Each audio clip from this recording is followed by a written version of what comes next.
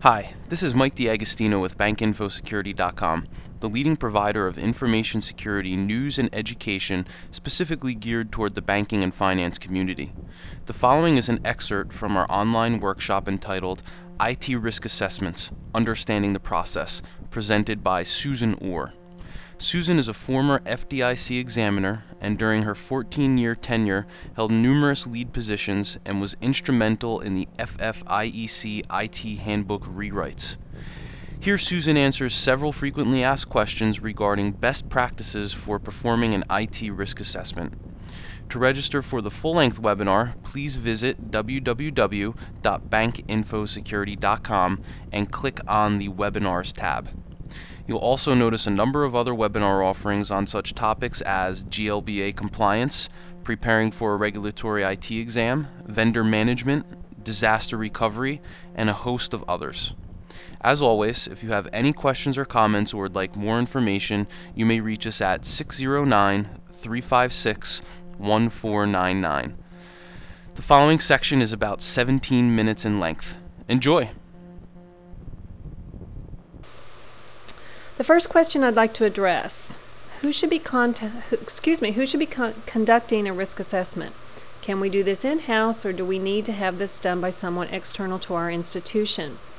Well, you can do it either way.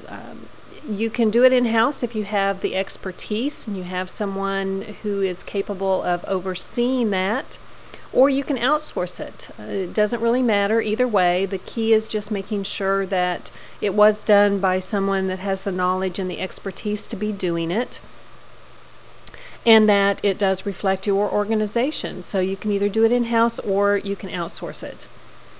The next question: how do I know if the risk assessment we have conducted is appropriate? More so, will it be accepted by our regulators? Well, that's really a loaded question. Unfortunately, without seeing your risk assessment, there's no way I can give an opinion as to whether it'd be acceptable or not. However, if you follow the process that we've discussed in this workshop, then you should be able to perform, or at least outsource and have someone perform, a risk assessment that's going to be adequate for your institution and will be acceptable to the regulators. However, I can't speak for the regulators, and I can't speak for the examiner who comes in to do your examination. Every examination is different, and every examiner is going to be different, and their opinions are going to be different. But if you do follow the basic concepts that we've gone through, and you make sure that the risk assessment's complete, it reflects your organization and your risk, then you probably will be okay. The third question: how far do I need to go to assess third-party vendors as part of our risk assessment?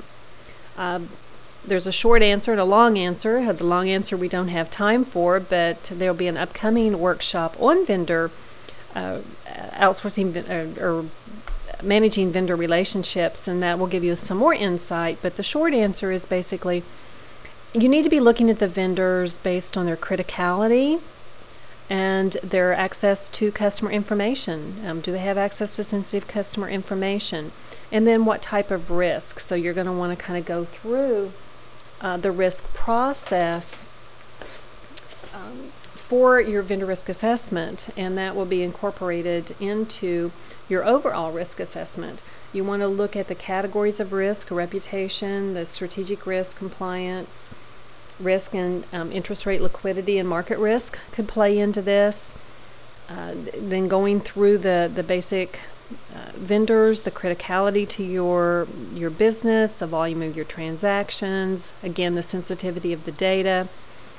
You also are going to want to look at their financial strength, their turnover, do they have business continuity, what types of reports do they provide you, the information they give you, is it accurate, is it relevant, is it timely? And then on and on and on. There'll be other things, the reliance on subcontractors, their reliability, the security they have in place, all of these things. So when you're looking at that vendor, you do need to go through the process.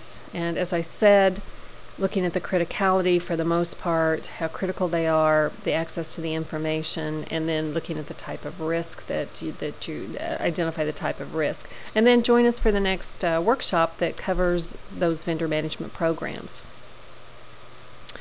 Do regulators have preferences of one type of risk assessment, the qualitative versus the quantitative? No.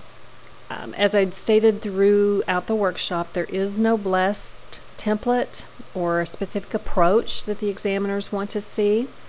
Either is acceptable. It doesn't really matter. It just needs to be enterprise-wide, and it needs to reflect your organization and your risks, and not be something that you got from someone else and doesn't really even reflect your overall operation.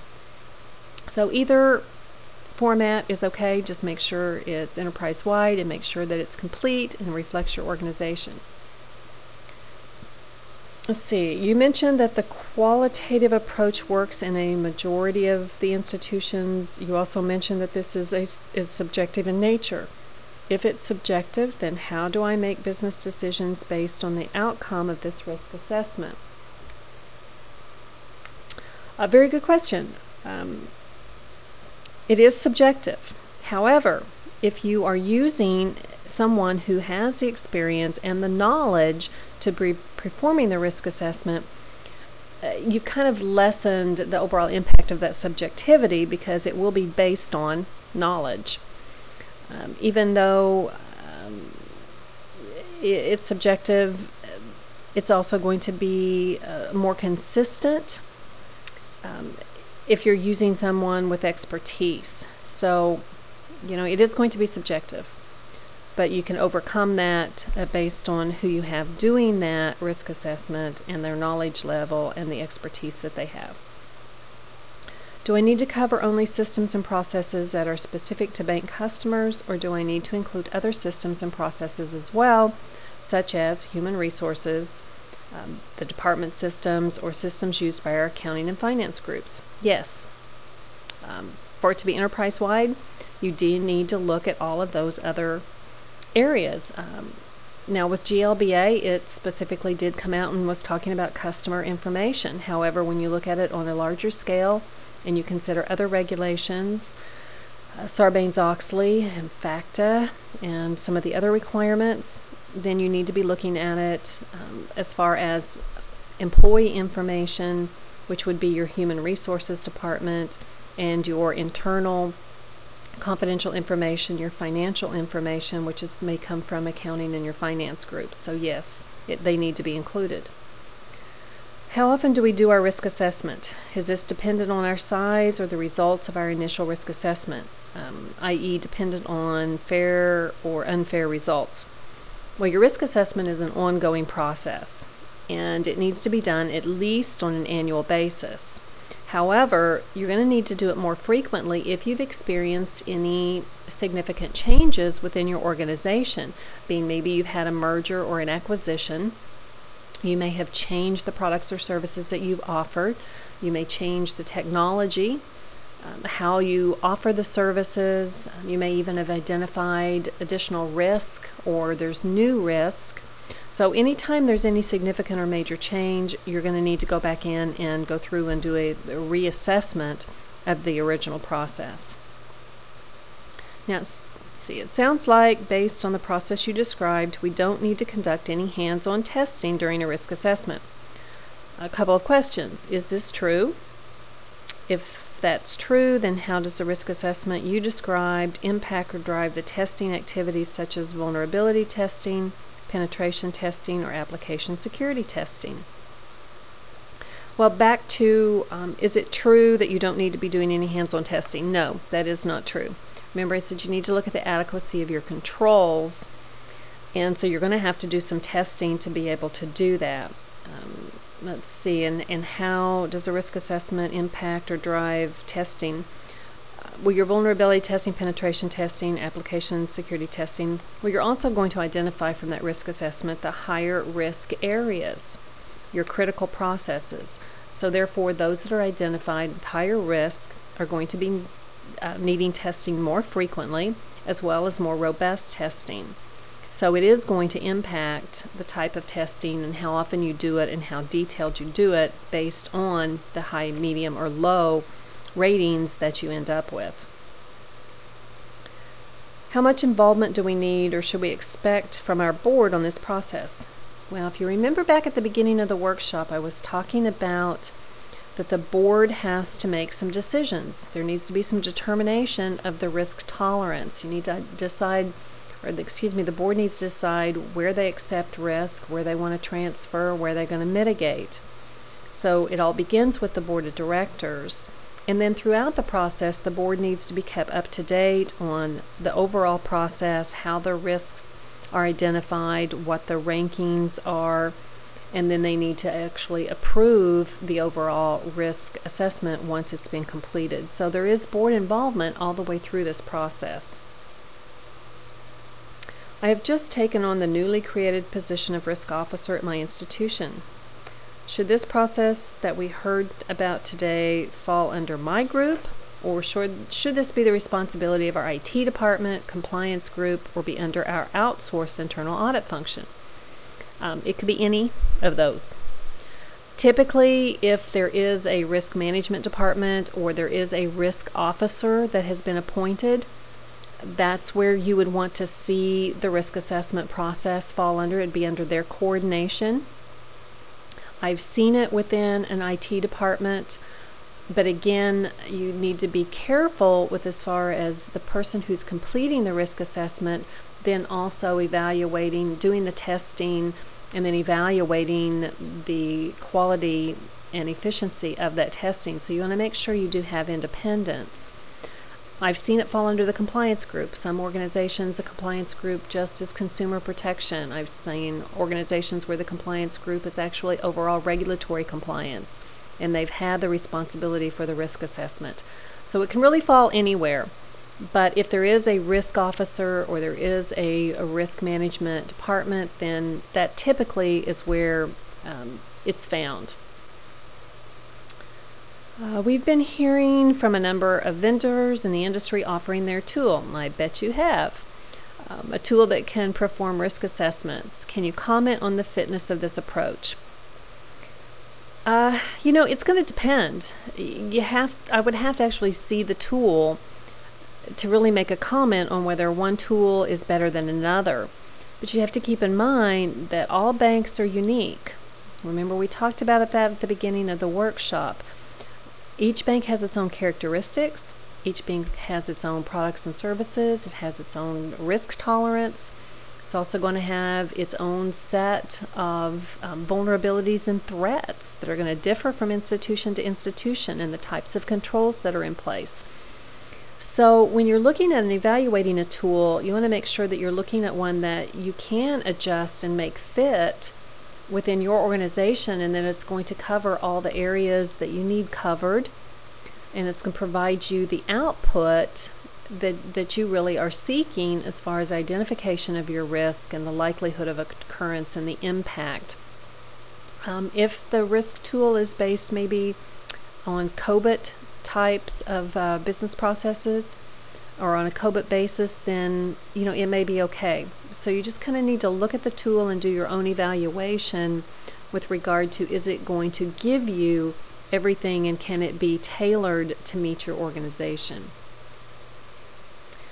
Thank you for clarifying how risk assessments and testing activities are related. Following up on that question, how does our risk assessment relate to our IT audit program? Well, your audit program needs to be risk focused. So when you do the risk assessment and you're going back and looking, you should be able to identify those areas that are more critical and are higher risk areas, and then those would be the ones that would be audited more frequently as well as more in depth than maybe other sections of your organization. So you mentioned in the presentation that the overall quality and the fitness of a risk assessment is dependent on the experience and the background of the person or department running this assessment. Can you please comment on the type of background of the person assessor we should be looking at for the undertaking of this task for our institution? Well, just kind of in general, to really sum up the qualifications, it would be the knowledge of the systems, the applications, the processes. So you may need more than one individual, and depending on your size of institution, I highly recommend having more than one individual. You want some various business owners and IT people involved in this because of the knowledge of the system, the applications, the information that's being processed, your overall processes. They're also going to be able to have a better understanding of the risk, the vulnerabilities, and the threats associated based on the particular system or application that they're responsible for. So you'd kind of want to look at making sure, as I said, that they have the expertise or they have the knowledge of the overall application or system. Can you please comment on some of the common deficiencies you came across while examining banks during their tenure at the FDIC? I can comment on that, as well as more currently with doing IT reviews of institutions. Primarily what I see is the lack of the likelihood of occurrence being addressed, as well as no impact analysis. Those are probably the most common. I also see inadequacies when it comes to identifying all the potential threats and vulnerabilities. Many times it's just very general, and we're not looking at a whole, and we're not thinking in terms of everything that could possibly happen. I see it is just very, very limited most times. So I do encourage you, when you're doing your risk assessment, to make sure that you are doing the lack of likelihood, that you're looking at the likelihood of occurrence, and that you're doing an impact analysis, and that you do look very closely at all the potential, all foreseeable threats and vulnerabilities when you're putting this together. You've just heard an excerpt of the frequently asked questions from BankInfoSecurity.com's webinar, IT Risk Assessments, Understanding the Process. For more information on BankInfoSecurity.com, online workshops and webinars, please visit our website at www.bankinfosecurity.com.